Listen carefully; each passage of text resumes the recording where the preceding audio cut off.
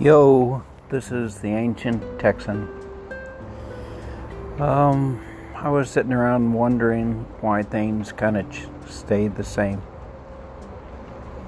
And I'm thinking political at the moment. You know, like we have shooting, lots of people march. They're going to change gun laws, blah, blah, blah. And then it goes back to being just the way it was. We have someone murdered, black person murdered by a policeman or by some vigilante group. We get all up in the streets and march, and then things kind of go back like they were. Well, there's something. I'm a engineer, a lot of chemical stuff. There's something called activation energy. Things always move from a high level of energy to a lower level of energy. It's going to minimize energy. But frequently, if you're in state A and state B is A is a high level and B is a low level of energy, there's something called activation energy. There's this big hump that you've got to get over. You've got to actually put a lot of energy into it to get over the hump, and then you can slide down the other side. And that big hump is called activation energy. Well, in this country, when you look at why things stay the same, I hate to say this sounds so crude and insensitive, but in this country, a lot of it comes down to money. And I'm sorry that that's the way it is, but that's the way it is here. And maybe we can change that one day too, because they're all really part of the same problem.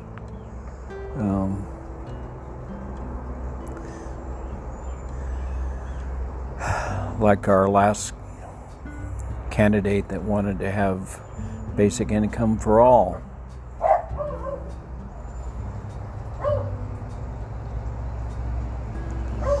So you have this activation energy required.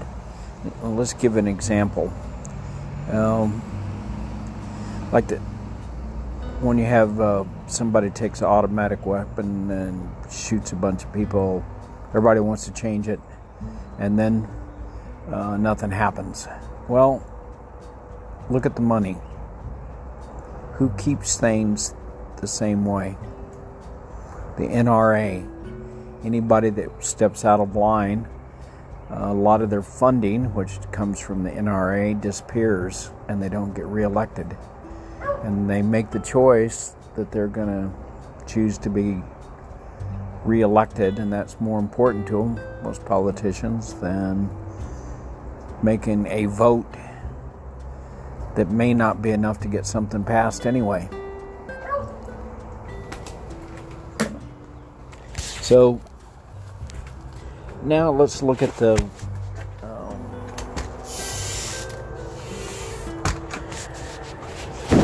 racism.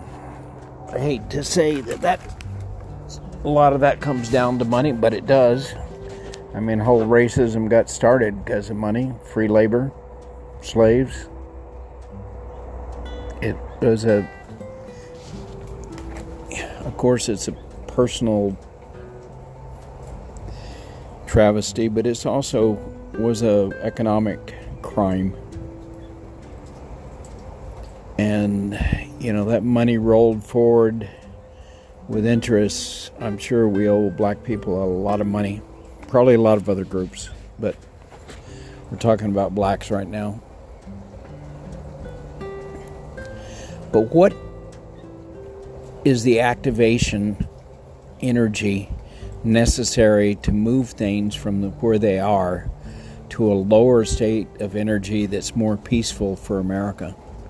And not only for blacks, but for whites that are disturbed by this situation. I'm not saying there I have it It's bad. I don't. I have the whole white privilege thing going on. But the discrimination hurts everybody. It's pretty damn obvious. Well, one of the things that lets racism persist is poor education. And education is a lot more than just math and science. Education is learning about different people's view on life, and learning how people think and feel. And taking a vacation to Peru can be part of your education.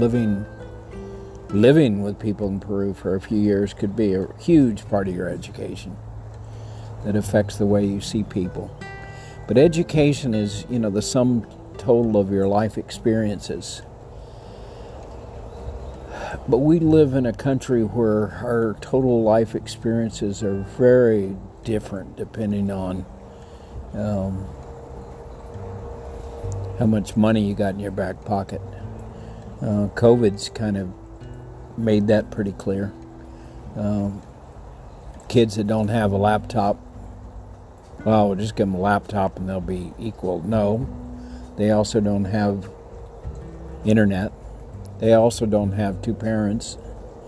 So if you look at children in America and how they're being educated, at one extreme you have people that are struggling to have a Chromebook that costs $300 and pay for their food. How the hell are those kids going to get a good education? At the other end, you have the elite that send their kid to Ivy schools and have tutors and the best brains possible around their kids. Well, what the hell's going to happen with time? That gap between the bottom and the top just keeps growing. There's a large amount of energy that has to be put into the bottom of that curve.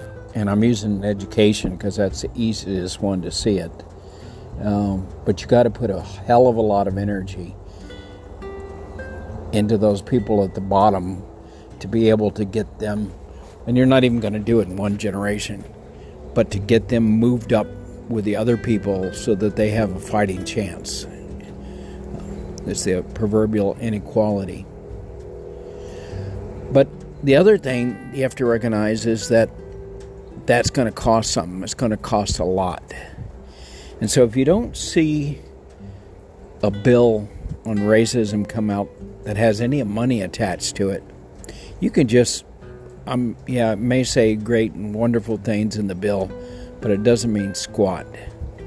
There's got to be a bill come out on racism that's got $1 trillion or more. It's trillions that you have to be talking about on how to fix things. You can't pull the bottom up and get them on an equal playing field without spending trillions. A good place to start is with education.